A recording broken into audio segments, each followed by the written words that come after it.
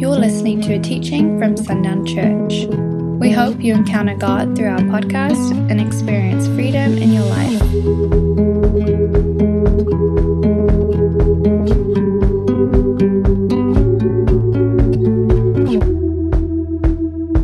So there is a ton of information to get through just to introduce this series. This is a really big series. It's big in the sense that there's a lot of foundational work that has to be laid, has to be understood, because so much of this is built on these foundational truths that found in Scripture that are pivotal in this house specifically. So some of this stuff you will hear repeated on Sundays, because you'll hear the general aspects of some of this on Sundays, just because so much of this is tied into who Sundown Church is. So anyways, I'm going to pray, and then we're gonna get started. Lord, we just thank you for this evening. We thank you for the opportunity to get back and discuss this ministry that has been so prevalent and so profound within this church and this community for 15 plus years. Lord, so we're just so excited to begin to introduce a new group of people to this understanding. We pray that it would reach far and wide, and not just be known, but that it would be received and then put into practice. Lord, we love you and we thank you and we praise you in Jesus' name. Amen. So again, this has been one of the most profound and pivotal ministries of this house for the last 15 years.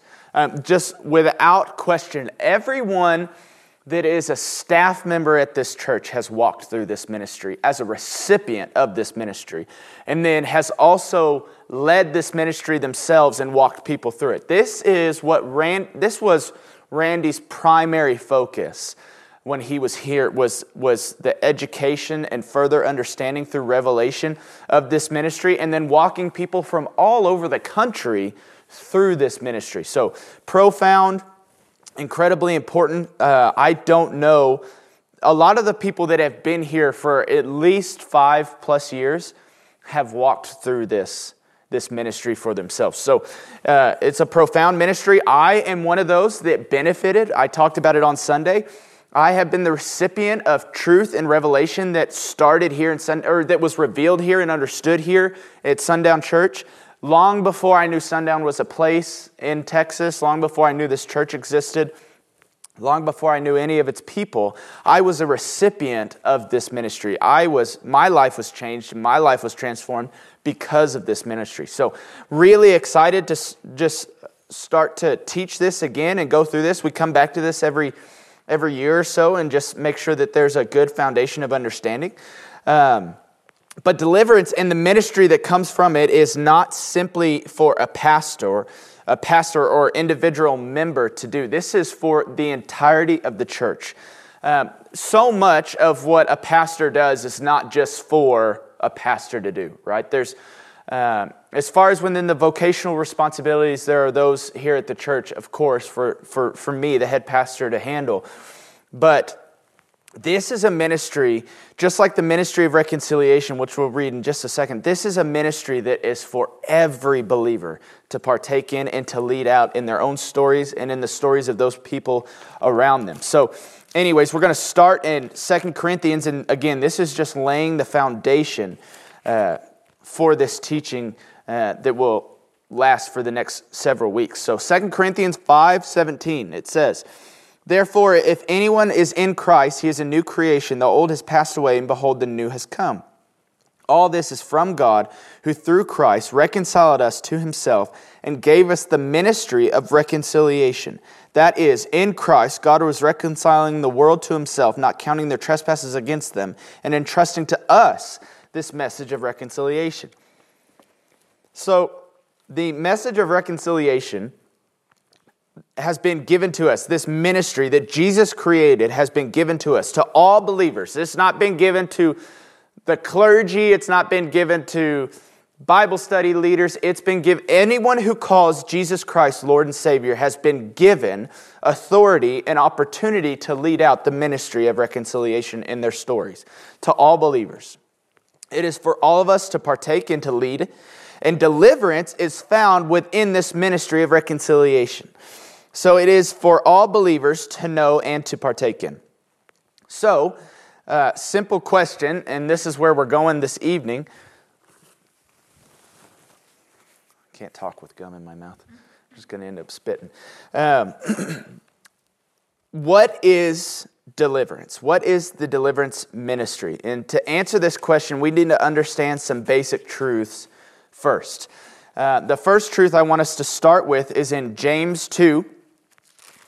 And this is verse 14 through 26.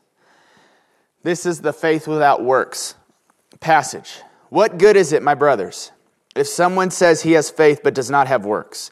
Can that faith save him?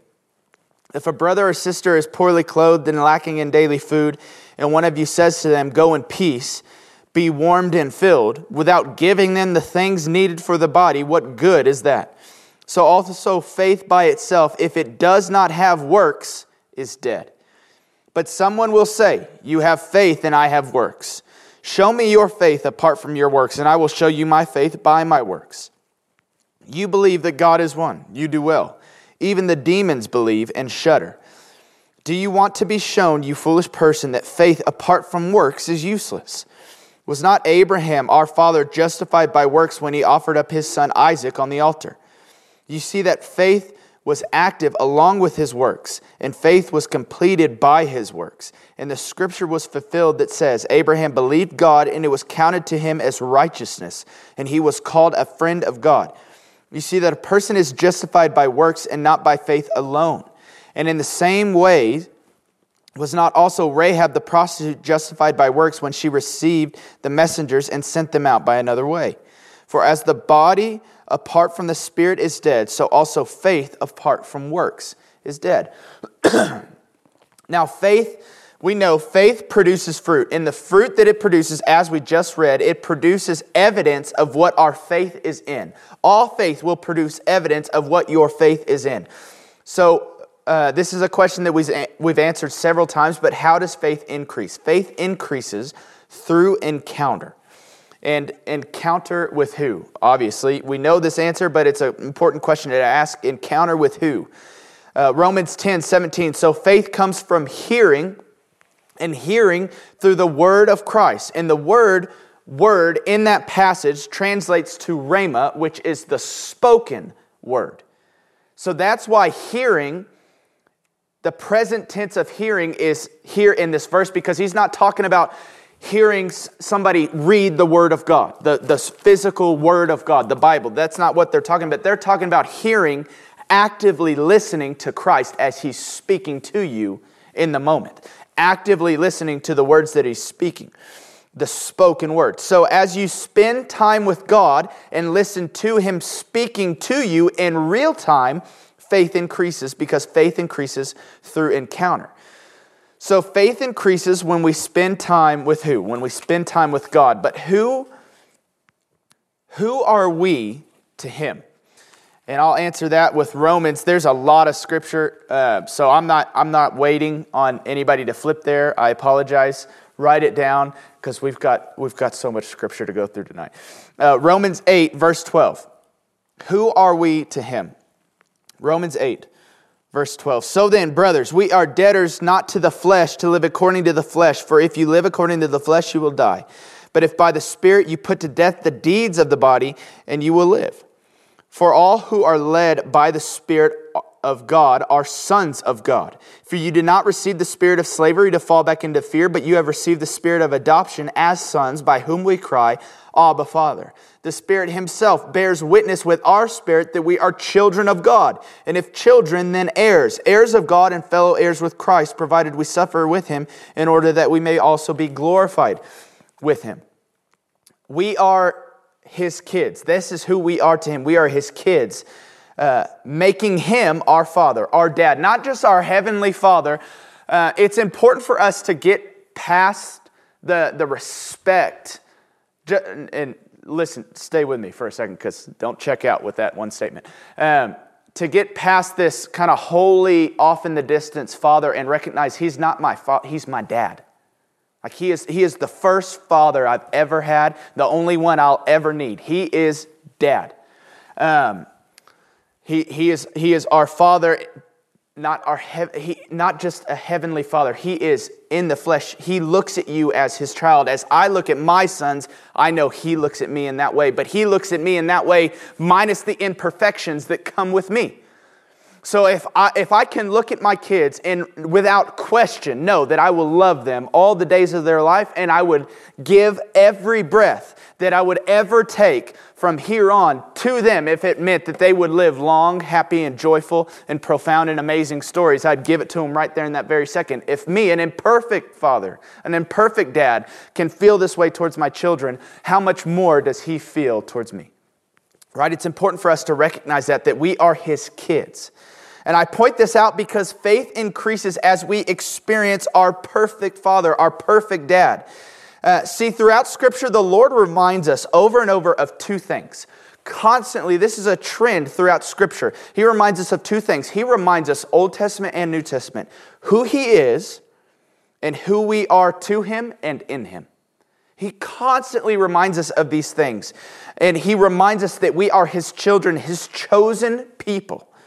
So the first thing that we need to understand to be able to understand deliverance is that this is not a book of instruction. This is not a how to be a Christian guide. That is not what it is, and unfortunately that is how the church has viewed it for far too long.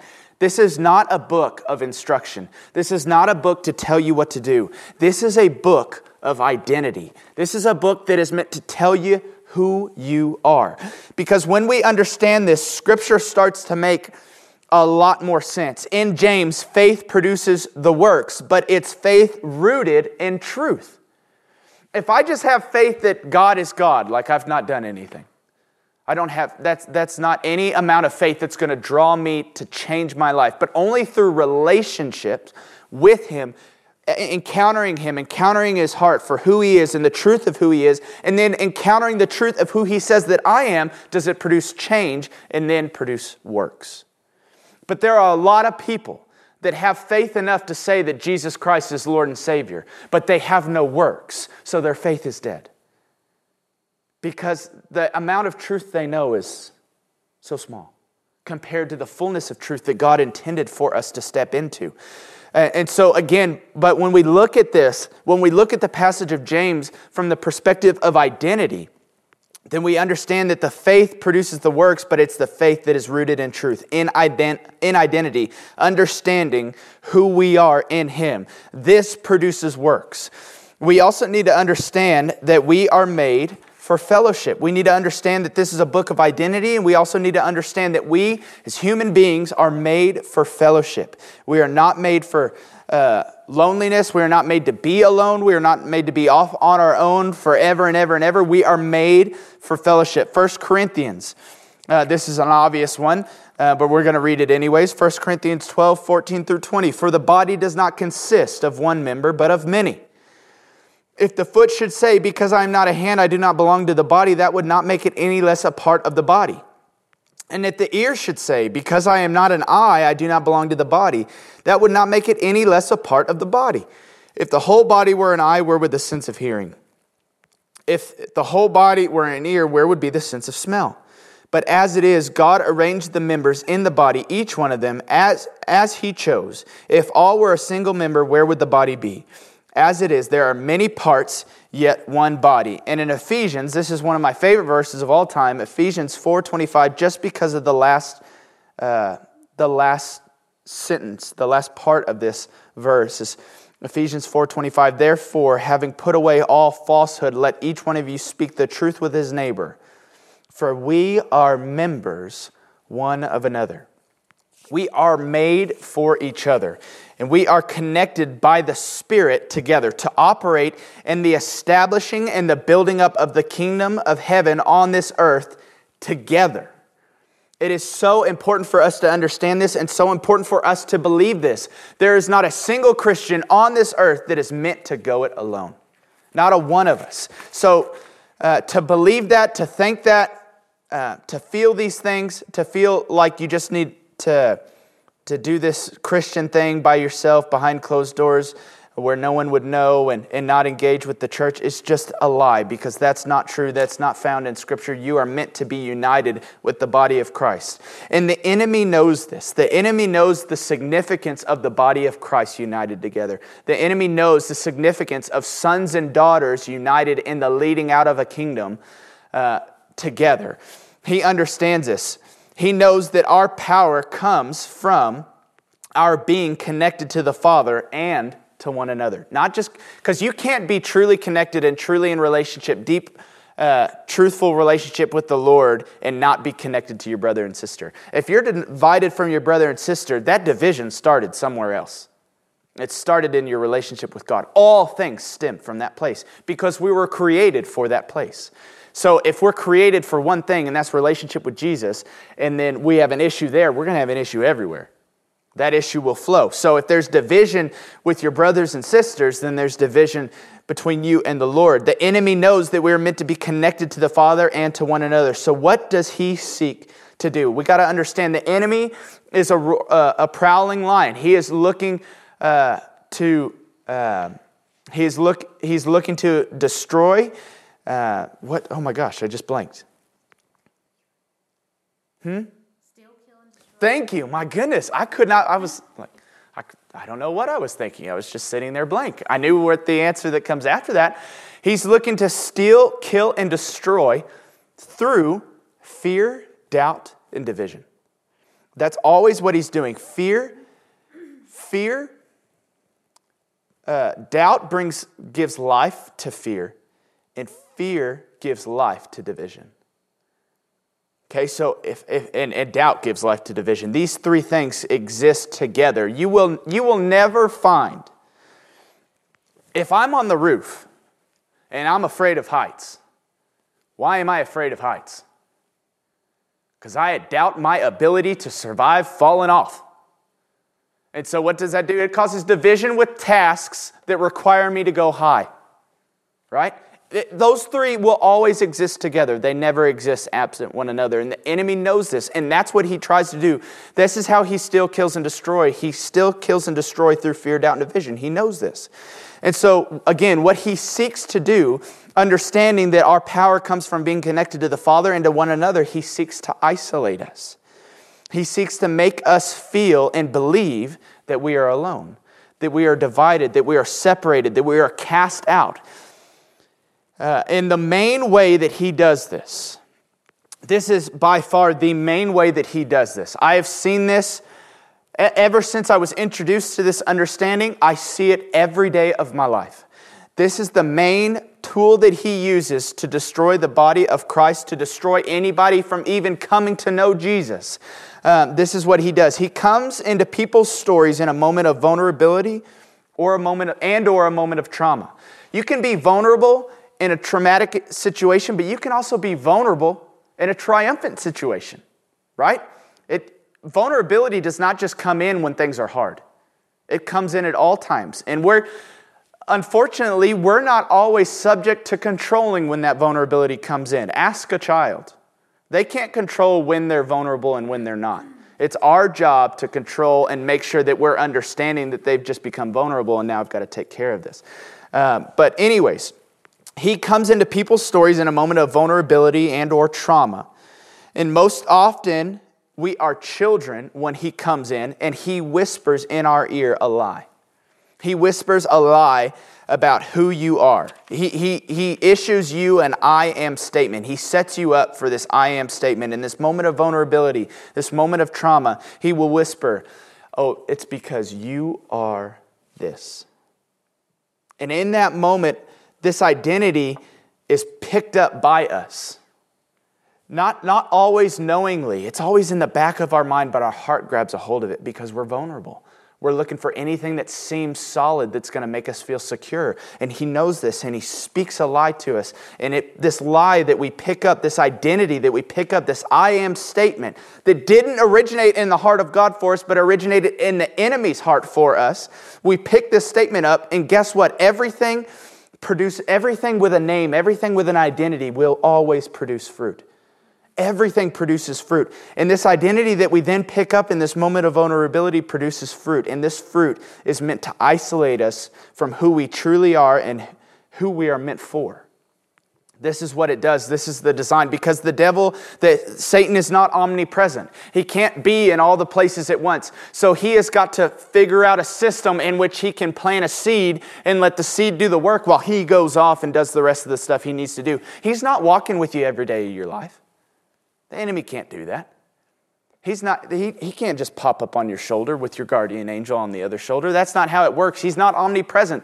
God is omnipresent. God is everywhere and in everything. The enemy is not. He can't be in all these places at once. He knows this. So what he does is he's created a strategy in which we can isolate ourselves from who we truly are meant to be and who we're meant for.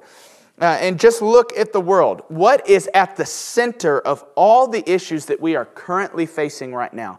The one word that is at the very center of the core of the problems that we face in society today is identity. To the point where people are now calling into question the physical, biological makeup of their identity. That you would call into question. When have we ever... I would have never imagined that we would have come to a place where people were actually questioning their gender. And I'm not trying to shame those people. I'm not trying to make them feel bad. My heart breaks. What would my life look like if that one truth was called into question? Then what solid foundation do these people have if the very makeup of their body is in question? Like, that's horrible, but this is what the enemy does. This is what the enemy does. It's a massive issue, and one of the main issues that we're facing right now as a country is who is America now? Who are we? It's at the core of everything. You've got this divide of people, and it's not just one side and the other. It's not just two sides. There's multiple sides and a lot of different groups of people that have a different belief about this, and it's causing so much friction and so much trouble and so much turmoil and strife and dysfunction because we just can't simply answer this question as individuals and as a country of who are we? Who am I? Anything you desire to see corporately must first happen individually, and anything you're seeing corporately has happened individually. So if the entirety of a country can't answer this question of who we are, it's because the people that make it up can't answer this question of who am I? Who am I? So let's look at Scripture. As major life change comes to key characters in Scripture, because the Lord calls them into His purposes for them. The Lord calls these main key figures throughout Scripture into their purpose that He has for them, Old Testament and New Testament, before the Holy Spirit was released and after the Holy Spirit is released. But He does the same thing. He calls these people in to the purpose that He has had for them since the dawn of time. And what does He do in that moment of calling them in? He gives them a new name. Every time He gives them a new name. A name He has always had for them, but they didn't know until placed in His will for them. Until they came into the embrace of God, did they know the name that He had for them. So Genesis, we'll start there at Genesis 17. This is 1 through 8. When Abram was 99 years old, the Lord appeared to Abram and said to him, I am God Almighty. Walk before me and be blameless, that I may make my covenant between me and you and may multiply you greatly. Then Abram fell on his face, and God said to him, Behold, my covenant is with you, and you shall be the father of a multitude of nations. No longer shall your name be called Abram, but your name shall be Abraham. For I have made you the father of a multitude of nations. I will make you exceedingly fruitful, and I will make you into nations, and kings shall come from you. And I will establish my covenant between me and you and your offspring after you throughout their generations for an everlasting covenant, to be God to you and to your offspring after you. And I will give to you and to your offspring after you the land of the sojournings, all the land of Canaan for an everlasting possession, and I will be their God. And then, so right there, Genesis 17, we see Abram to Abraham. Abram, and then he's called into the purposes and plans that God has for him. He's called into the will of God for his story. He becomes Abraham. Now, Genesis, 32, verse 22. The same night he arose and took his 2 wives and his 2 female servants and his 11 children and crossed the ford of the Jabbok, and he took them and sent them across the stream and everything else that he had. And Jacob was left alone. And a man wrestled with him until the breaking of the day. When the man saw that he did not prevail against Jacob, he touched his hip socket, and Jacob's hip was put out of joint as he wrestled with him. Then he said, "Let me go, for the day is broken." But Jacob said, "I will not let you go unless you bless me." And he said to him, "What is your name?" He said, "Jacob." Then he said, "Your name shall no longer be called Jacob, but Israel. For you have striven with God and with men, and have prevailed." Then Jacob asked him, "Please tell me your name." But he said, "Why is it that you ask my name?" And there he blessed him. So now we see Jacob to Israel, and we see this process. I love the story of Jacob, because the second he's named Israel, all of a sudden the restoration of his story and the things that he's done up to this point that were not okay. Jacob means liar and deceiver. And Jacob was a liar and deceiver up to this point. And then all of a sudden, and you see this in chapter 34, you see this in his sons. They are also liars and deceivers. But you see through this process, after he's named Israel, you see this transformation of Jacob. You see this restoration brought to his life as he's restored to his brother Esau, as the Lord restores his wealth and his title and all these different things. But he goes through this restoration process after he's given a new name. He's given a new name, Jacob to Israel. And now, in Acts 9, we read about Paul. In Acts 9, verse 10. Now there was a disciple at Damascus named Ananias. The Lord said to him in a vision, "Ananias," and he said, "Here I am, Lord." And the Lord said to him, "Rise and go to the street called Straight, and at the house of Judas, look for a man of Tarsus named Saul, for behold, he is praying. And he has seen in a vision a man named Ananias come in and lay his hands on him so that he might regain his sight. But Ananias answered, Lord, I have heard from many about this man, how much evil he has done to your saints at Jerusalem. And here he has authority from the chief priest to bind all who call on your name." But the Lord said to him, "Go, for he is a chosen instrument of mine to carry my name before the Gentiles and kings and the children of Israel. For I will show him how much he must suffer for the sake of my name."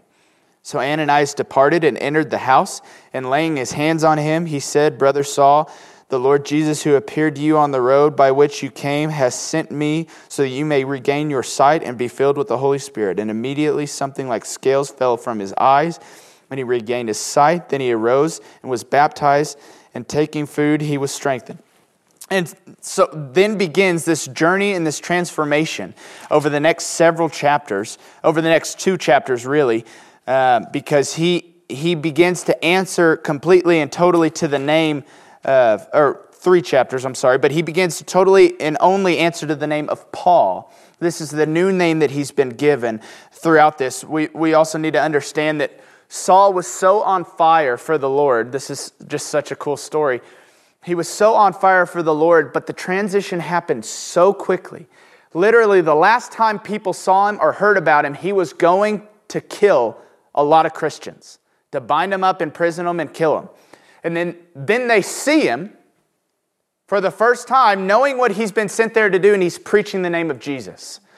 The apostles, Barnabas had to take him away, not because he was bad, but because he was causing so much chaos, because he was sent to kill the people that he was now preaching to. And they didn't know how to take it. Right? So it was wild. The guy that was responsible for genocide is now preaching the good news to the people he was seeking to kill. So he had to go away, and through this process, he becomes Paul, where he's sent away. He's gone for years. The Lord is just ministering to him and discipling him and transforming him, and him and Barnabas are together, and he comes back and he's Paul, and he is refined and he's on point, and man, he just begins to write the New Testament and totally transform lives left and right. So we see in Acts 9, 10 through 19, we see the beginning of Saul to Paul. And now in John 1, 35, we see this. The next day again, John was standing with two of his disciples. And he looked at Jesus as he walked by and said, "Behold, the Lamb of God." The two disciples heard him say this, and they followed Jesus. Jesus turned and saw them following and said to them, "What are you seeking?" And they said to him, "Rabbi," which means teacher, "where are you staying?" He said to them, "Come and you will see." So they came and saw where he was staying, and they stayed with him that day, for it was about the 10th hour. One of the two who heard John speak and followed Jesus was Andrew, Simon Peter's brother. He first found his own brother Simon and said to him, "We have found the Messiah," which means Christ. And he brought him to Jesus. Jesus looked at him and said, "You are Simon, the son of John, and you shall be called Cephas," which means Peter, which also means rock, which Peter would be Peter gave the first message filled with the Spirit. He was the first one to preach filled with the Spirit of God. Because of Peter's obedience to the Spirit of God in that moment, the church was born. He was that rock. He was absolutely that. So we see Simon to Peter. So again, I'll ask this question. What is deliverance? Deliverance is the removal of a false identity given by Satan, that an individual may receive their true identity from the Father. And within this identity is purpose, direction, and understanding. These are all discovered when we understand who the Lord has called us to be. And the deliverance ministry is the practice of getting people to this place of freedom and truth through the leadership of the Holy Spirit. And this is what we're going to go through. Over many years. This is not something that we found in a book. This is besides the Word of God, but this is not something that we found in a Google search. All of the things that we will learn through this, because there is a process that has been refined by the Holy Spirit. As we've sought to do this ministry over the last 15 years, there's been a process that He has shown on how to peel back all the layers of a person's story, that we could expose that which is not of God that has been rooted in them. The deliverance ministry really operates on this simple analogy, this simple truth. You cannot change an apple tree by holding an orange to it. If I have an apple tree and I duct tape an orange to one of the branches, it doesn't become an orange tree. It is defined to produce a specific fruit, not by the branches, not by the leaves, not by the bark, not by the trunk, but by the roots. That which is unseen, deep within the surface, is what defines the fruit that is produced. So much of psychology, I can say this with confidence because my wife is a psychologist, so much of psychology is meant to transform and focus on behavioral modification. And when that fails, and nothing against this, because behavioral modification is sometimes the absolute answer. We've got pills that can alter chemistry that is necessary in a lot of instances. So I am not putting down or stepping on or trying to make less psychology. That's not what this is at all. But when we look at this from the point that all of us are spiritual beings first, we've got to understand that there is a root cause for these things. And the behaviors, the actions, attitudes, and behaviors are a fruit of a root. And deliverance ministry is the process in which we get to that root to allow the Holy Spirit to plant something that exists within His heart for these people instead of that which exists in the heart of the enemy for these people. And so this is what this study is going to be. It is a very practical, applicable study. This is something that each night, each Wednesday when we study this, the intent is that you could then go and immediately put it into practice with the people around you. Not even in conversation, but you can begin to visualize. There's a lot of visual examples. There's going to be a lot of drawings. That's going to be tough for those listening online. But those drawings, we've put them on our website before. We'll have them on our website again so that you can kind of see in real time, as you're listening to me, you can see the drawings that I'm talking about and articulating. But there's just a lot within this process that is all meant to get to the heart of what this root lie is that you believed unknowingly and in a moment when you were absolutely a victim and the enemy attacked you, and he does it to children because children are honest, they're innocent, they're simple. They just don't know, and they'll believe anything. And so he knows this. So he attacks the innocent of youth, the innocence of our youth. I can tell you right now, and so much of this though, before I continue on, so much of this, we have processes, we have diagrams, we have drawings that you can take people through, step-by-step process. But if the Holy Spirit is not a part of this, when you're walking somebody through this, you will never find the answer. This is something that can only be done when one ear is here listening to these people and listening to their stories, and one ear is in heaven listening to the reality of what they're talking about. Because the Father, the Son, and the Holy Spirit are the only ones that truly know. We talked about it Sunday, fully known and fully loved. They fully know this person. And to understand the root and to get to the root, you have to listen to someone who fully knows them. That knows them better than they know them. Oftentimes, it's the Holy Spirit that leads somebody to what the lie is, not their own discovery. I have never in my entire life and in my entire walking through this for the last 10 years, I have never, ever seen someone know their lie without revelation from the Holy Spirit. He always leads us there. And every single time he does, he also provides that which needs to replace that void in which we're pulling it out. If you pull out a tree, if you uproot a tree, what are you left with? A massive hole and a big mess. And if nothing is put back there, a massive hole and a big mess will be all that remains.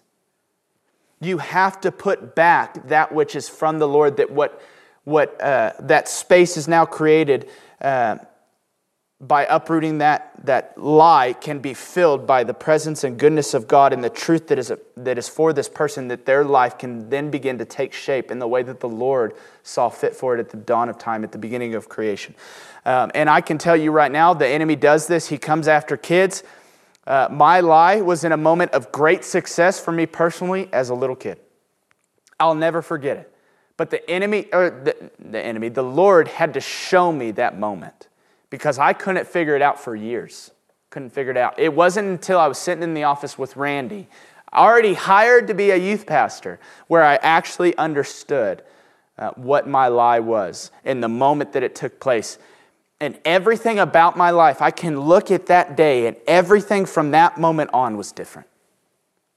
Everything from that moment on was different. I had wild and amazing success as a 13-year-old, and then every moment after that, all I could do was sabotage and put myself in situations where I could not find success by my own making forever, because I believed that I am broken, and the best way to make sure people don't know that I'm broken is to just break the thing that I'm in as a choice. Because then they're like, oh, Parker chose to do this. It's not a reflection of who he is. He just chose to do it, because in that way I was guarded. So that's the complexity of the stuff that we're dealing with. And so many people, I've had so many people in my office that are in their 50s, in their 60s, when this truth and revelation comes. This is for everyone. But what's also profound and amazing about this is that when you know this, then you can raise kids up that never have to deal with a false identity, because they know who the Lord has called them to be. Because once I know the process and understand deliverance ministry, how the enemy works and how the Lord works and what he's seeking to do and how he's created us and how he's wired us and different things like that, once I understand that truth, I now understand how to navigate and protect those around me from what the enemy would seek to do. I can recognize moments of vulnerability in my kids, and I can make sure that in those moments of vulnerability, life is spoken into them, not death, because it can come from the simplest situation. I have a friend whose daughter was competing in a track meet, and I ran track. If someone says it looks like your legs got heavy when you're during a race, what are they saying? It just looks like you hit that wall and you started to get slower. You started to struggle a little bit. He said this to his daughter. Man, just looked around that last 200 like your legs got heavy. Normal statement. But what did the enemy speak? It's because you're fat. So her father, who meant nothing by it, but in a moment of vulnerability, the enemy took and manipulated words that would transform her and then lead her to a lot of issues down the road. And she's freed from that, praise God. But that's the reality of what we're dealing with. We as Christians need to be well prepared and well educated on how to navigate this, that we could put a stop to this ridiculous. Because what comes after this? What comes after the point that we're in as a country? If people are questioning their genders, what comes after that? Where else do we go? We've got kids. This is traumatic. I don't like to laugh at this stuff. I don't like to make light of this stuff, but we have kids in public schools that when they go to the bathroom in a litter box because they identify with an animal. They identify as a cat. They're called furries. They have a name. It's like, what? That our minds have been so twisted and so corrupted that people have stooped that. And we have adults that are like, I praise you. I'm so proud of your bravery. It's like, you should be in jail, one, and not ever allowed to speak again, because you're not doing anything good for anybody else. But this is the reality of what we're dealing with. When blind people lead a generation, you just lead them into further darkness. That's it. We've got an entire generation of adults that are just willingly leading kids into shark-infested waters. Happy to do it for the sake of relevant truth and opinion. There's never been a time, in my opinion, where this understanding of deliverance has been more important and more crucial for the believer to understand. So that's what we're getting into this series. I'm super excited about it. It's profound. Again, you'll hear, because so much of this is tied to who Sundown Church is and just our foundation as a church, you'll hear some of this stuff taught on Sundays, but we will not get into the depth of this stuff on Sundays like we will on Wednesday nights. Like I said, there's going to be visual representations and understanding. We're going through the whole shebang. I'm really excited. I attended many of Randy's trainings on this ministry, so I'm excited for the first time to get to lead it for myself. I'm just really excited what the Lord's going to do through this and the freedom that He's going to bring to our city, because more people know this and live it out.